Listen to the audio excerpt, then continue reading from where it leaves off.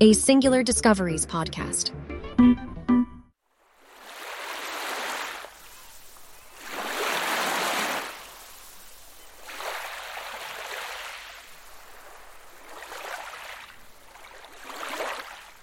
One Thursday morning in late June 1899, an 11-year-old boy named William Andrews was playing on the beach at Ilfracombe in Devon, England. There, he spotted a small tin floating in the water. The quarter-pound tin was labelled "Coffee and Chicory" and was tied up with a piece of cork for buoyancy.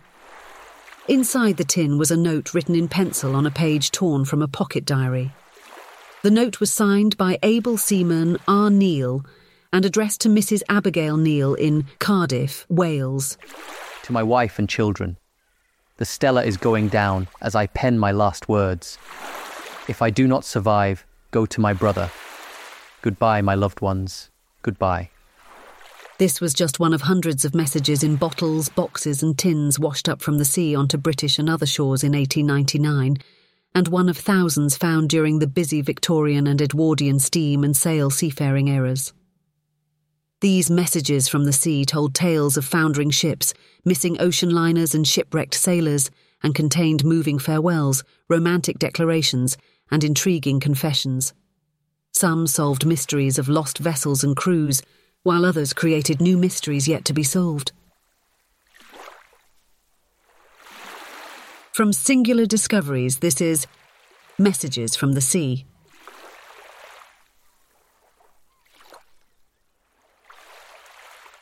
The message found by William Andrews was passed to his local newspaper. It was published in the next day's edition, and in scores of other newspapers across Britain over the next few days. Messages in bottles were popular news items. Major newspapers such as the Times of London and the New York Times often printed these messages, as did hundreds of national and regional newspapers across the world. Some published them in regular columns, often headlined "Messages from the Sea." This is the Sheffield Evening Telegraph commenting in 1893. Of all the tales of the sea, none are more pathetic than those which every now and again are related in curt language in the news columns of the daily press of the finding of messages written by those who, far away at sea, the victims of some disaster, recognise the hopelessness of their position and see on the horizon the dawn of eternity. The full meaning of able seaman Neil's message became apparent shortly after it was published. The Stella was a British passenger ferry that sailed between Southampton and the Channel Islands.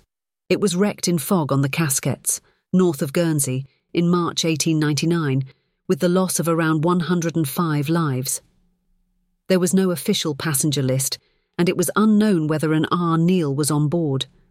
Inquiries made at the given address in Cardiff found that a man named Neil had formerly lived there but was, quote, supposed to have gone to Bradford, where nothing else was known of him.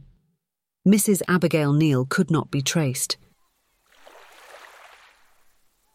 The earliest message in a bottle is thought to have been sent by Greek philosopher Theophrastus around 310 BC. Theophrastus developed a theory that the Mediterranean was formed by an inflow of water from the Atlantic.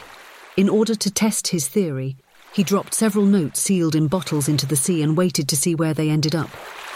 If he ever received a response to his notes, it does not seem to have been recorded. However, messages in bottles would become commonly used by government departments and research societies to study ocean currents, particularly during the 1800s and early 1900s. On November 30th, 1906, George Bidder of the Marine Biological Association in Plymouth released several bottles containing numbered postcards into the North Sea. On April 17, 2015, 108 years and 138 days later, one of the bottles, number 57, was found by Marianne Winkler at Amrum Island, Germany. Guinness World Records recorded it as the oldest, or technically the longest adrift, message in a bottle ever found. Messages such as those sent by Theophrastus and George Bidder served a scientific purpose, but others, such as the message from R. Neil, were of a much more personal and perhaps more vital nature. For many seafarers, the message in a bottle was a legitimate and valuable method of communication, and perhaps their only means of contacting the outside world. Until the arrival of the wireless telegraph at the beginning of the 20th century, A ship that passed over the horizon and out of sight of land would lose communication with its home port for days, weeks, or months at a time. Perhaps another vessel might spy the ship on the ocean and return with news of its location, or a letter might be carried from a far-off destination to advise of the ship's safe arrival, but not all ships would arrive safely. Seafaring was incredibly dangerous. Hundreds of vessels were lost at sea each year, perhaps overcome by waves, dashed on rocks, or engulfed in flames. A single storm could sink scores of vessels or wipe out entire fleets. Those that didn't sink could be blown off course, become lost and run out of food and water.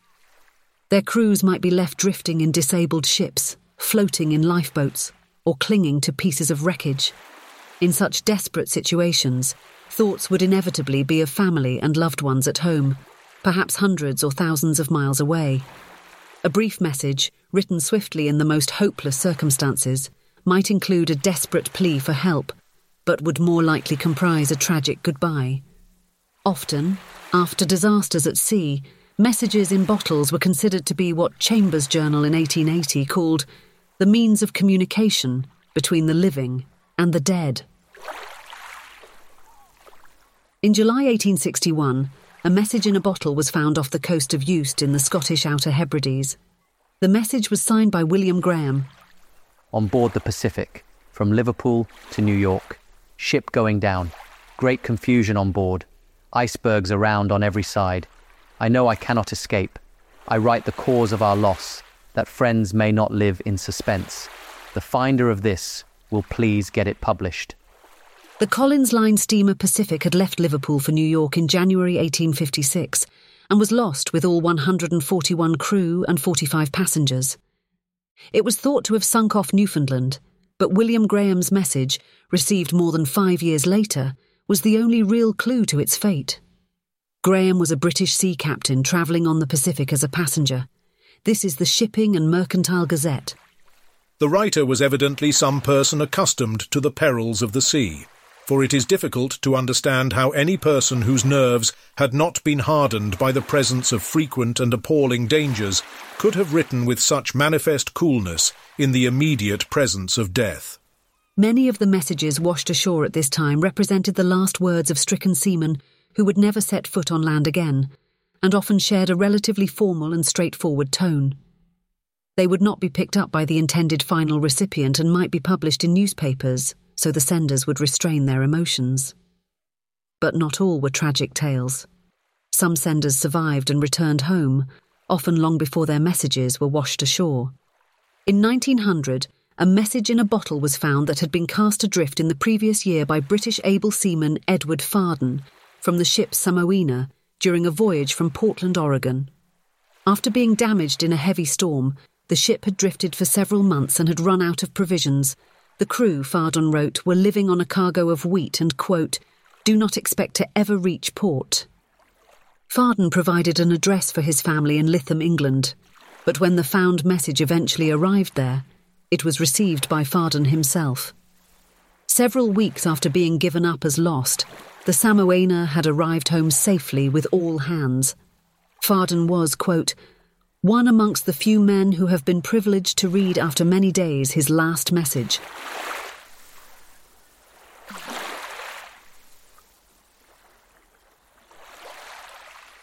Messages relating to ships were often passed to Lloyd's, the organisation responsible for maintaining shipping records for underwriters, merchants, and other interested parties.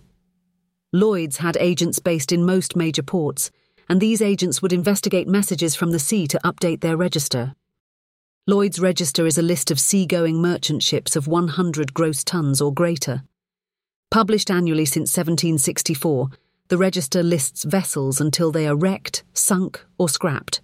Some of the vessels named in found messages could be confirmed as lost by Lloyd's.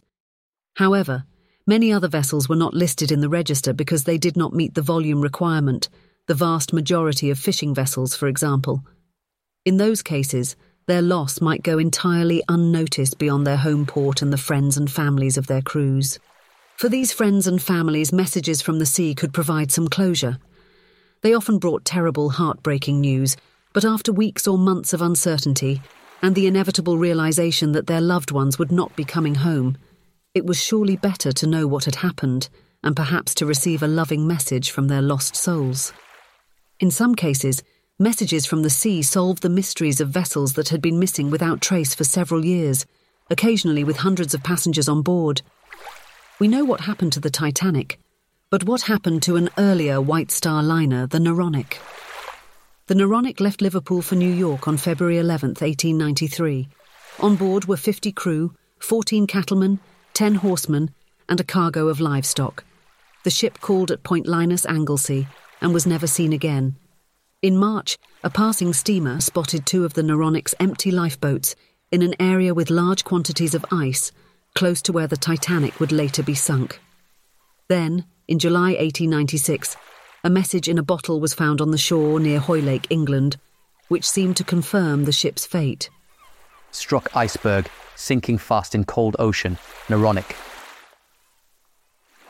At least 4 other messages in bottles relating to the Noronic were found, but none could be proved to be genuine. The ultimate fate of the vessel remains a mystery. And then there was the City of Boston, a Glasgow-built passenger steamship that sailed from Halifax, Nova Scotia for Liverpool on January 28, 1870, with 107 passengers and 84 crew. It never reached its destination and was never seen again. A violent storm might have been responsible, although the ship's loss was also linked with the Scottish-born criminal Alexander Keith Jr., the dynamite fiend, who conspired to blow up passenger ships with time bombs in order to collect insurance money. More than a year after the disappearance, in May 1871, a message in a bottle was picked up on the shore at Shediac, New Brunswick, Canada. March 21st, 1870. City of Boston. Ship sinking. Over half full now. Goodbye all. Look after my boy. Be gone in 2 hours. Thompson. There were 2 Thompsons on board the City of Boston, a cabin passenger named John from Halifax and a steerage passenger named William from New York. Not all found messages in bottles printed in newspapers concerned ships or boats. Other messages contained confessions, suicide notes, or pleas for help. They concerned murders, kidnappings, body snatchings, and family secrets, and raised questions that could not always be answered. For example, this extraordinary message was found floating off the white cliffs of Dover, England, in October 1896. I, Charles Pilcher, murdered Margaret Hutchinson on November 23rd, 1870, afterwards putting the body in a well at Norwood, which, I believe, has never been found yet, and of late I can't sleep. I can always see her waiting for me at her pantry. That was our meeting place. Tonight, I have made up my mind to end my miserable existence by jumping overboard. My body will be good food for the fishes. I am not fit for anything else. So goodbye to everybody. I have no friends to weep for me. I am forsaken by all. Inquiries at the police station in Norwood, southeast London, some 26 years after the alleged murder, found no recollection of a Margaret Hutchinson being reported missing, nor of a body being discovered in the district. However, it was reported in a local newspaper that Norwood had entirely changed in character over the previous quarter of a century. Thousands of new houses have been erected, new roads made and wells built over. Most wells have entirely disappeared since that time. Charles Pilcher's message was found in a sealed box rather than a bottle. Other messages were found scratched onto pieces of wood, or, in one case, etched onto a metal band that was wrapped around the neck of a recently deceased albatross. That message was translated from French. 13 shipwrecked refugees are on the Crozet Islands, 4th August, 1887.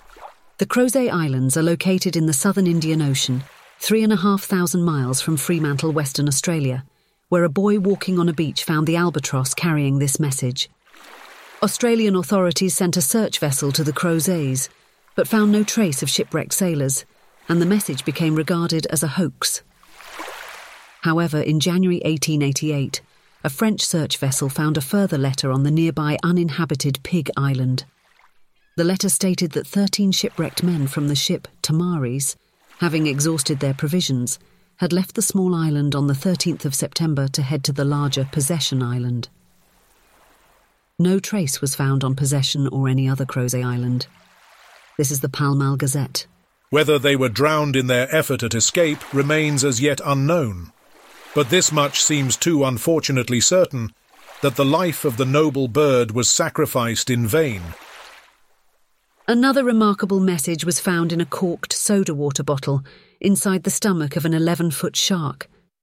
The message contained a poem about a baby boy born on a long voyage from England to New Zealand. On board the Beautiful Star, Sunday, September 1st, 1872. We have crossed the line and all's well. Last night the captain's lady had a pretty little boy. Heaven bless the little stranger, rocked on the cradle of the deep. Save it, Lord, from every danger. The angels bright their watch will keep. The shark was one of 3 caught within a few weeks by Scottish fishermen. The shark's carcass was opened before a large crowd, revealing parts of cod, dogfish and seal, a man's bonnet, and the soda bottle containing the note. The bottle was smashed open, and the note was read aloud to the spectators, who took pieces of the broken bottle as souvenirs. The note, written in a lady's neat hand, was signed by a passenger named Annette Gordon. Inquiries found the Beautiful Star in Lyttelton, New Zealand, where the captain confirmed he had his wife on board, and she had been, quote, confined as stated. Not all found messages were genuine. Hoaxes were common, with pranksters keen to see their missives published in the press. Newspapers would generally seek to verify the messages, making inquiries with Lloyd's and at the vessel's home ports, and sometimes seeking to have family members try to identify the sender's handwriting. However, this was not always possible, and to refuse to publish an unverified message might be to deny the last wishes of a lost soul. This is the London Standard from 1897. A bogus message from the sea almost invariably gives the name of a ship actually lost in order to impart an air of verisimilitude to the story, and is calculated, therefore, to awaken sad memories, especially in the minds of widowed women.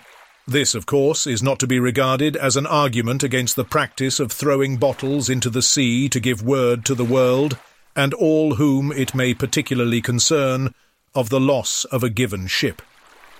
Genuine messages fulfill a good purpose, but it is beyond question that the bogus messages greatly outnumber the genuine. It is a pity the authorities cannot deal with the people who originate hoaxes of this kind. The arrival of the wireless telegraph in the early 1900s, followed by the rollout of ship-to-shore radio, gradually provided vessels with a lifeline of communication from the lonely isolation of the sea.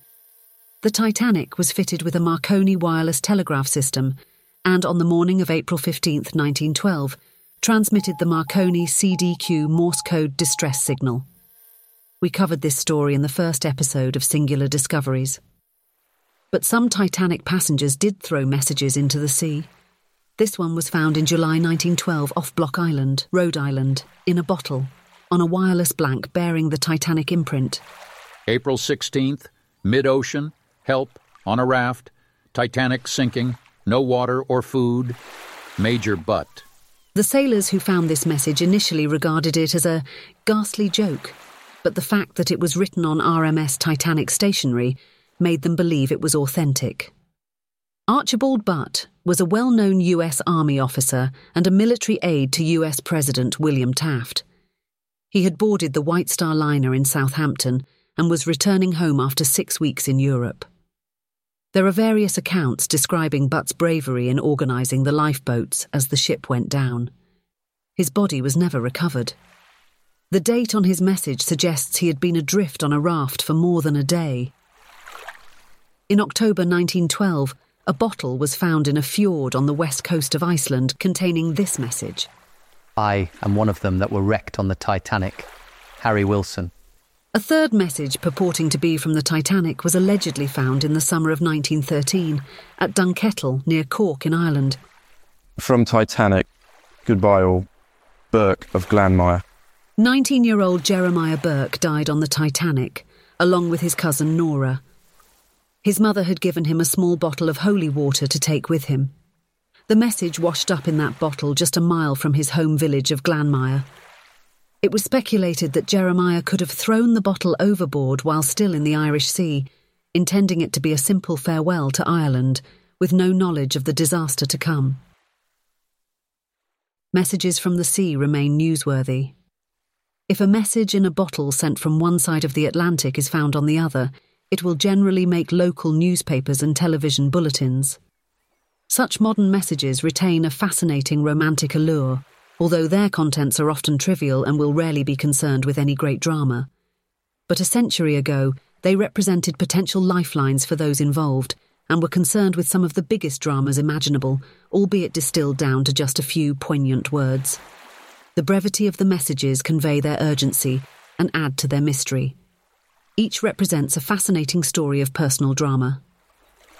This final message was found on the shore near Ulverston, England, in January 1907, in a stout bottle written on a piece of envelope. Finder, please give this to relatives of Bertha Magnuson, Wavertree, Liverpool, England. Love from Hubert, and goodbye.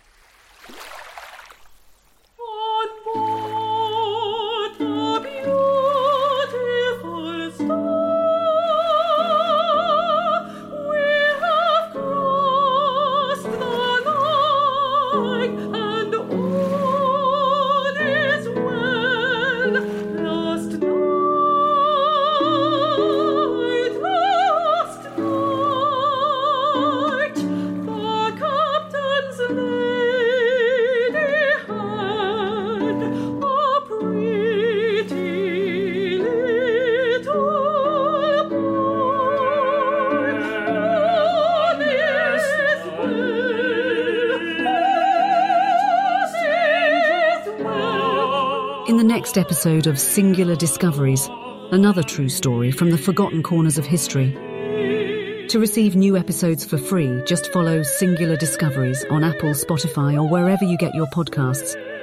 If you'd like to binge listen the entire season ad-free right now, just go to singulardiscoveries.com. Messages from the Sea was written and produced by Paul Brown, based on his book of the same name.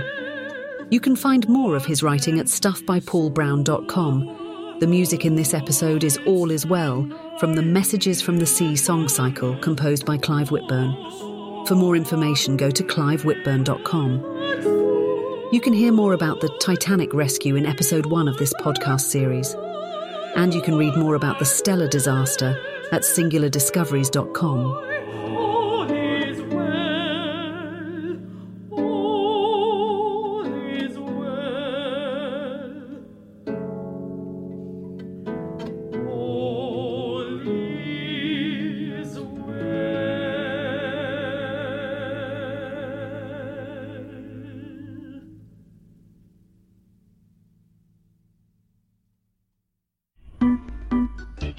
SingularDiscoveries.com.